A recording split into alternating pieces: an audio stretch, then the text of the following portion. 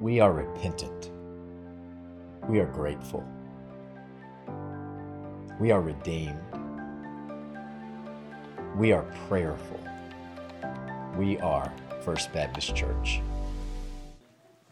Yes, my name is Rick Henderson. I'm associate pastor for students. I have been at this church for 5.5 years, and this is my first time to preach. I think it's because they finally saw that I had a kid and realized I was an adult and not a teenager. They finally trusted me to preach. But I've been here 5.5 years, and we finally began to have conversations about me coming and preaching. This actually began back in 2019. We began to talk about it and look at it, but I was scheduled to preach the end of March 2020, and, well, COVID. So we bumped it back, and I stayed with Danny and Pastor Chris and told them, hey, guys, I'd really like, when we start getting back into a routine and back into things, I'd really like the opportunity to do this.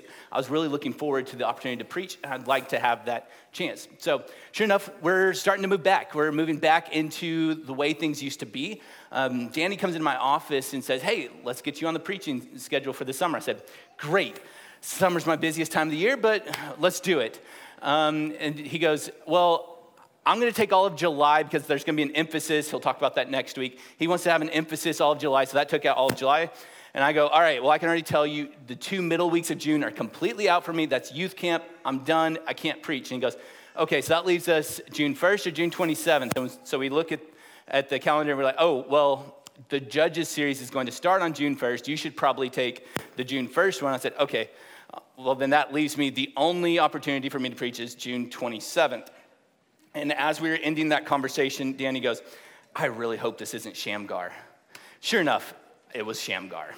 If you're not familiar with the passage of Shamgar, that has been our reverse passage for the week. And it goes a little something like this. After him came Shamgar, son of Anath, who slew 600 Philistines with an ox goad, and he also saved Israel.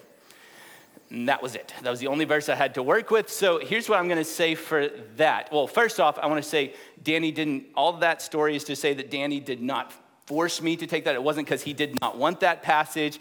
It was just literally the only week of the entire summer that I could preach. So I'm thankful for that. And if you want to know a little bit more about the Shamgar story, it's going to follow the cyclical pattern of Judges. Go watch last week's sermon or tune in next week. It'll probably have very similar vibes. Is that throughout the book of Judges, we have the cyclical pattern to where Israel is worshiping God.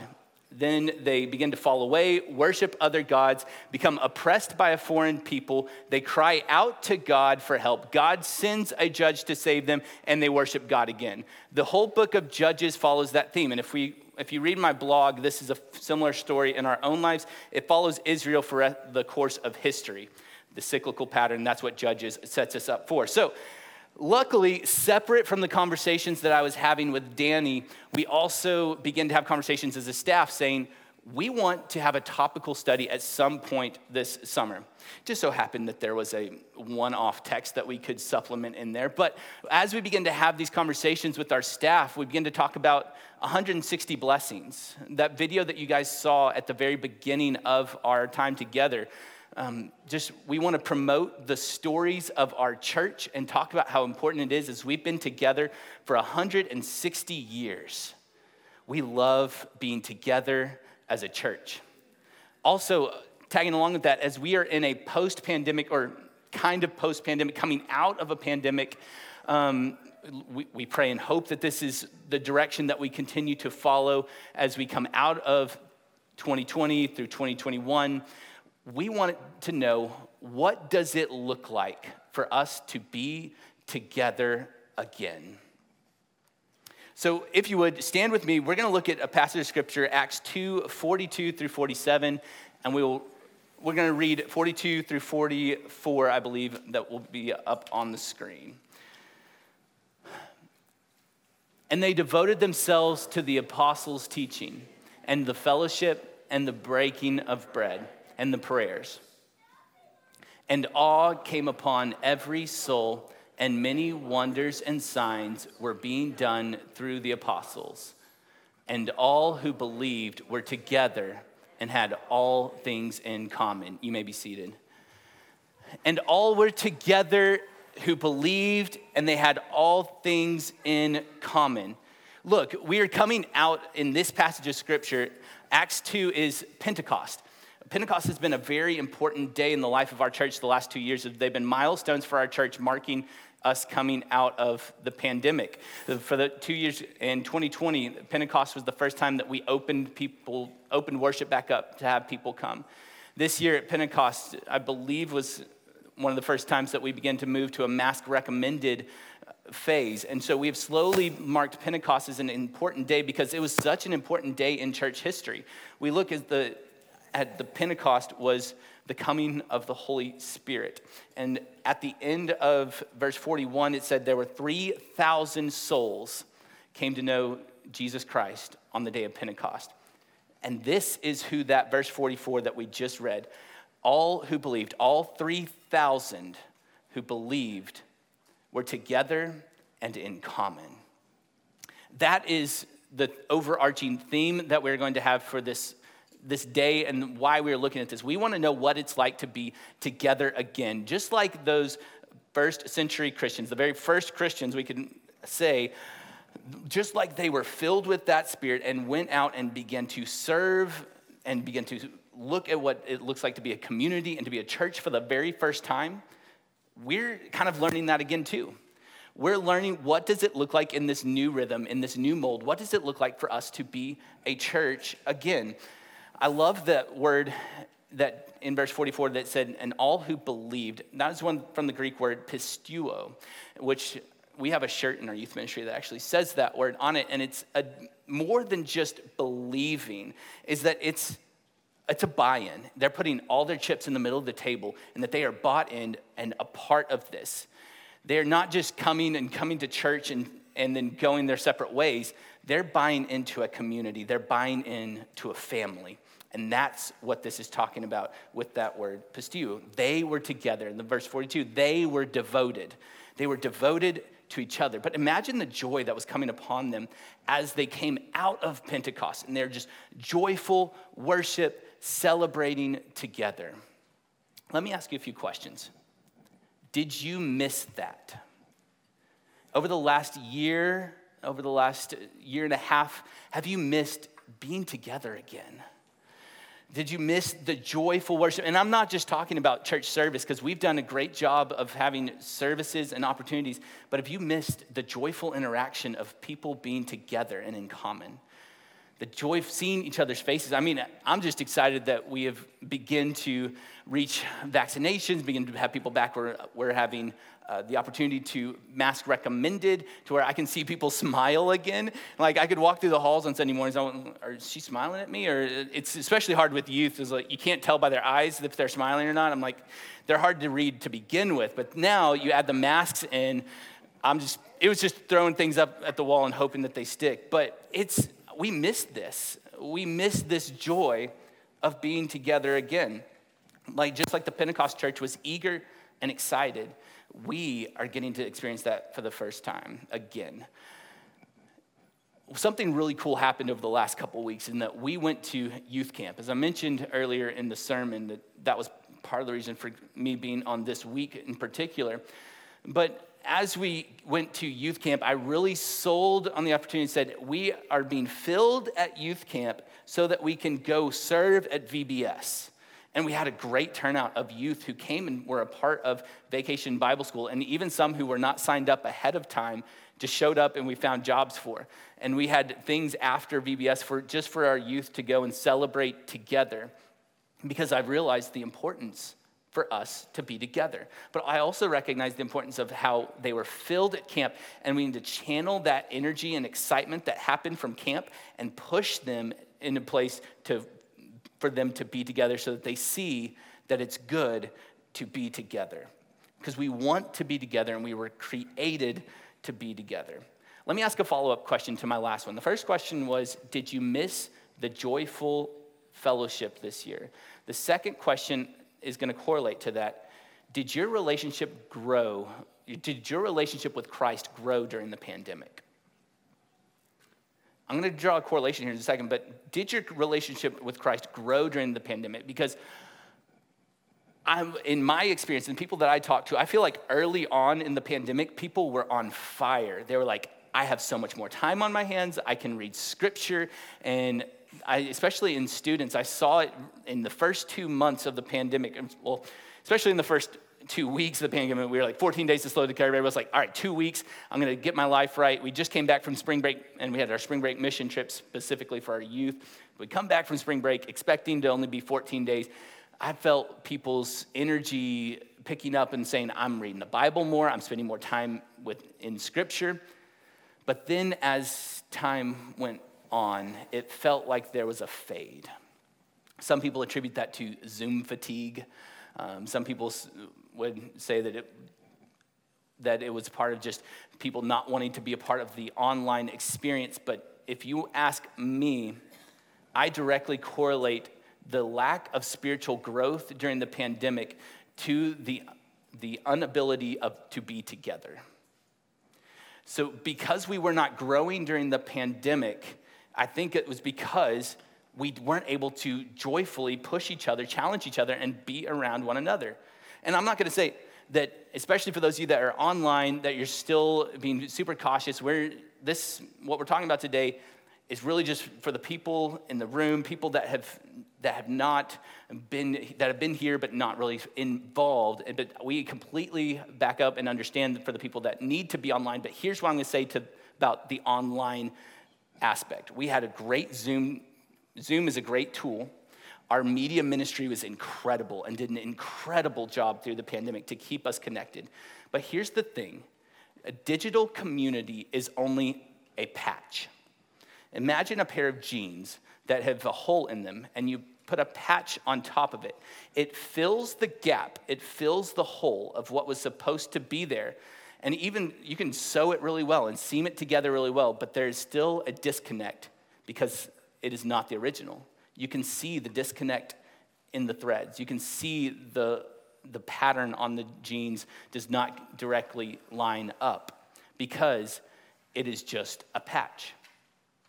Same thing goes for our Zoom, and that was what was happening in our Zoom. Everybody was realizing that Zoom was a great tool. It was a great opportunity, but it did not fill the need to be together. We could see each other's faces, but there was something about being together because that's what we were created for. Look at in the book of Genesis, whenever God looks down, Adam is the first person on earth. He's in the garden. God looks down on him and says, "It is not good that man should be alone." We're not built to be alone.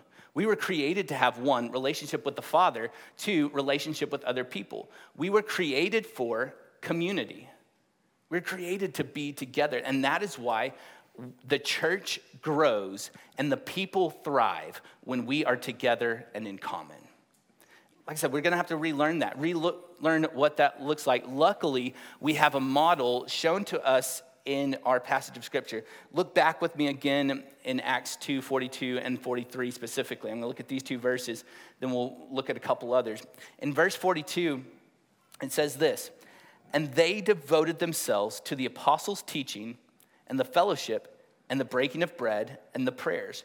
And awe came upon every soul, and many signs and wonders were being done through the apostles." Look at the layout of this passage. It goes, fellowship and community, awe came upon every soul, signs and wonders were being done. We can draw a cause and effect because us in Western culture would probably like to draw the cause and effect saying, we want to see the signs and wonders are direct of the awe of God, which then puts us into community. The early church had that completely backwards. Where was the awe coming from? The awe was coming from the community. Because this community is unlike anything that had ever been seen before. This community was working together, it was fellowshipping together, it was sharing all things together. It was separate from the temple, it was separate from worship, it was separate from anything that had ever been done because ultimately the church was more than a building. In verse 42, we see this begin to be laid out, and it's saying they devoted themselves to four things. I'm going to walk through these four things with you. They devoted through apostles' teaching and to the fellowship, to the breaking of bread and the prayers. The apostles' teaching, this is more than a sermon. Sermon happened at temple, and we read that in verse 46 where they went to the temple and worship. The sermon happened at the temple. This was discipleship because look, they were sitting under the teaching of the disciples, of the apostles. Those people who had been so closely following Jesus were the ones leading and teaching. We see a little bit later, they were common, ordinary men. Another passage of scripture, the book of John, shows us at the end of John, ultimately, he says, there are so many more signs and wonders that Jesus did, books cannot contain them. So the Gospels are just the greatest hits of Jesus. Think about that. Everything we read in the Bible is just the greatest hits. It's not even the day-to-day life, day-to-day activity that they got to see Jesus live and do. Imagine being able to sit with someone who had been with Jesus. Imagine the most godly, most Christ-like person you've ever met and how much joy fills your heart when you sit with them. I had a professor in college by the name of Gary Gramling, and you could go into Gary's office and talk about how you were failing his class and then walk out with a smile on your face feeling like you could conquer the world. Because these people who are with Christ and in the Word have this feel. You're able to feel their energy, feel their love, feel the love that they have for Jesus. That's what these new believers were getting to sit under. They were sitting under people who had been with Jesus. They were also devoting them to the fellowship.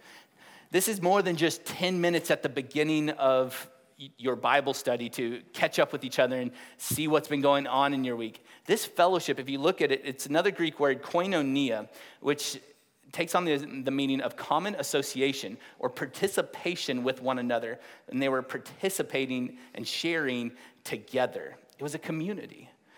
It was more than just trying to catch up with people you haven't seen in a while. It was close fellowship, sharing all things together.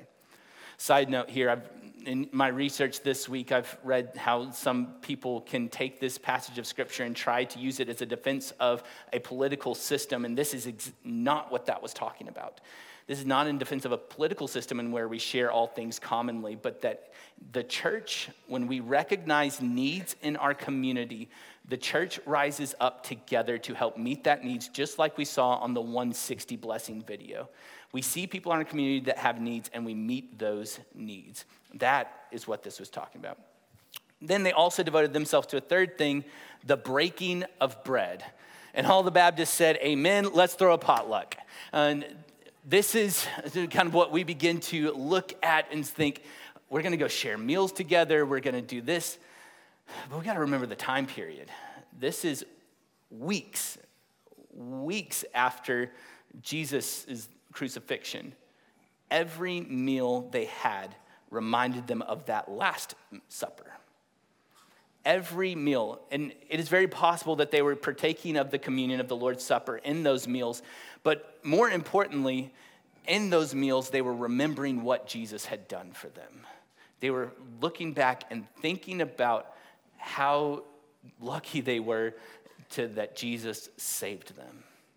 This was more than just going to Alamo Cafe after lunch with your friends. And then they devoted themselves to the prayers. As I mentioned earlier, in verse 46, we see them going to the temple, but this prayer was separate from the temple. This prayer was them talking about Jesus in their homes. This was them living out the law. We look in the law in Deuteronomy 6. The Bible, God tells the Israelites to talk about him at home, on the walkway, in the marketplace, and in everything. When they devoted themselves to the prayers, this was them praying, worshiping in the home. This was a dedicated time of home worship. They were being discipled by the apostles, and then they were discipling their homes. We're going to look at this a little bit more in just a minute. They devoted themselves to the apostles' teaching, to the fellowship, to the breaking of bread, to the prayers. As we look at this, and we look at these four things that drive this community together, I bring up the question, were we even together and in common prior to COVID? If this is the model for what the church is supposed to be, were we together and in common beforehand? Because I think that we have a lot of church attenders, but we do not have a church family beyond the walls of this church. The church is supposed to be a place where we come and celebrate what God is doing out there. This isn't the place where we come and celebrate God only once or twice a week. We in this room are celebrating what God is doing through us as we are a church family beyond this walls. There's a dynamic with our church. In First Baptist Church of San Antonio, we have a dynamic that we come from all parts of the city. Northwest, Northeast, North Central. Actually, there's a huge conglomerate of North Central, so it's like North Central, Northeast, Northwest. But we come from all different parts of the city and bring together. So here's the goal that we need to figure out. We need to become a church family beyond the walls of the church. So what does that look like? How do we become a devoted family beyond the walls? There's three things that reign very specific to me in that passage. And the first one you heard me mention, discipleship. One, Pastor Chris has been telling us that we need to do three things: repent, witness, and disciple. Disciple has been the one that we're moving towards here recently, as we need to look at what it means to be discipled. As we saw in that passage of scripture, the disciples, all the Christians were sitting under the apostles and the disciples' teaching. People who had been with Jesus. You yourself need to be discipled by someone who has been with Jesus. And that goes for me too. I need to be discipled as well. So every single person, I tell our youth this often, every single person needs to have a Paul, Timothy, and a Barnabas. Looking at this relationship, if you read through the New Testament, you'll see the relationship of these three men. Paul, converted to Christianity, he discipled Timothy. So if we are Timothy, we need to have a Paul. And then if we are a Paul, we need to have a Timothy. And all of us are Paul and Timothys. We're both of those. So everybody needs a Paul. Everybody needs a Timothy. Someone who's pouring into them and someone that they're pouring into. This is how discipleship works. If we want to see things grow, we are disciples who make disciples who make disciples. And instead of just me going out and sharing the gospel out on the Alamo Street over here, just right in front of the Alamo, I start preaching hellfire and brimstone, yelling at people saying, repent for the kingdom of God is near. That's going to save way less people than if I go and I begin to disciple one person. And that one person goes and disciples one person. Then we break it out and we say two people. You go and disciple two people, and that begins this exponential growth outward as we disciple self. Not only are we need the Paul and Timothy, we need a Barnabas.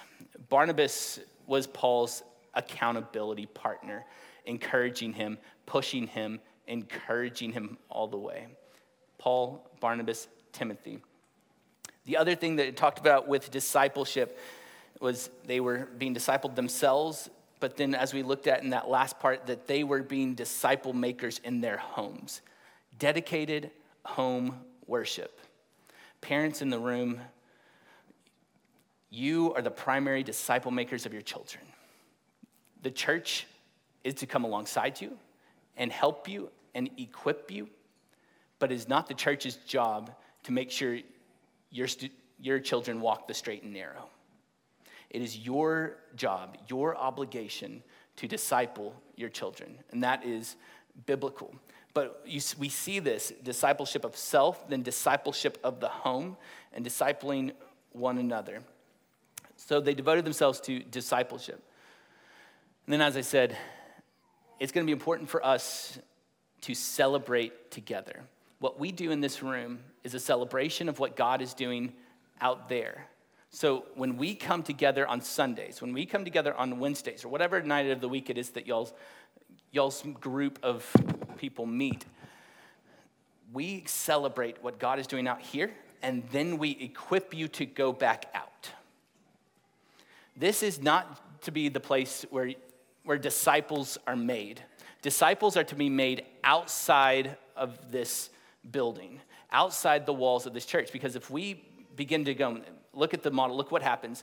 If I go out to the north central part of town, and we send someone out to the northwest part of town, someone to the northeast, someone to the south sides, to the west sides, if we all begin to make disciples in those communities and spread the gospel and disciple people there that may or may not even go to our church, but people that are in your everyday rhythm of life that you can meet and begin to plant seeds in, we can begin to have little pockets all about the city, and then we come together and celebrate that and celebrate the joy of what the Spirit is doing inside of us.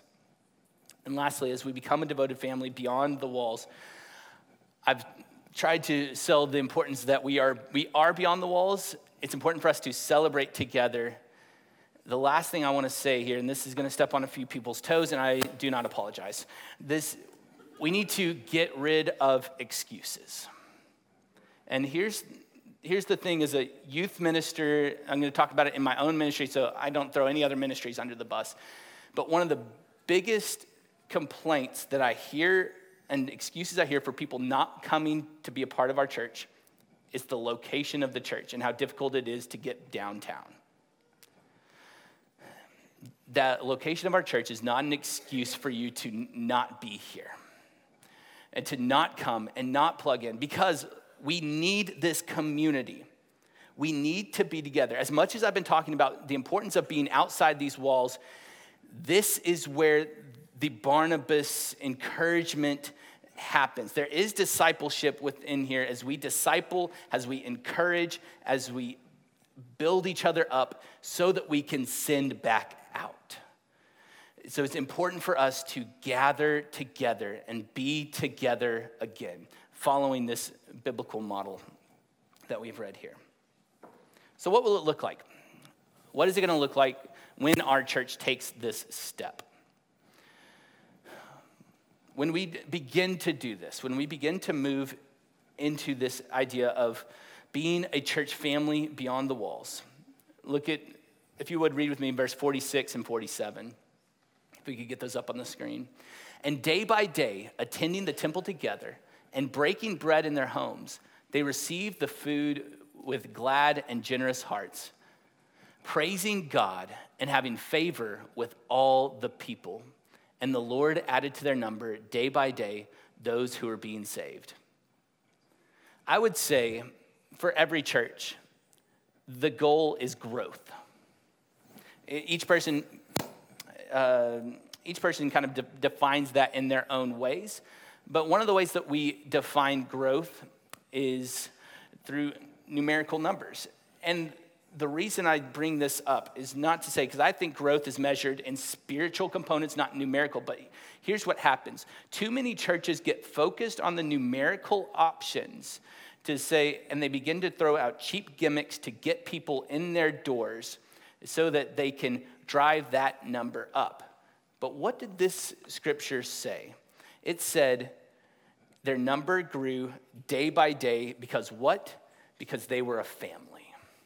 Because they were sharing all things, they were together. As I mentioned just a moment, the awe-inspiring community that was unlike anything that had ever been seen before, that is what was bringing people there, because people want to belong to a family. That's what we're looking for.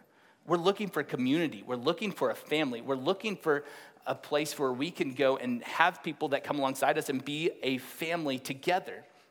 And just like that passage of scripture said, we will grow when they begin to see our love for one another and our love for others. And another little side note there where it said let me read it so I get the exact part of here in verse 47, praising God and having favor with all people. Not just the people that they had things in common with. Not just the people that believed similar politically to them. They had favor with all people.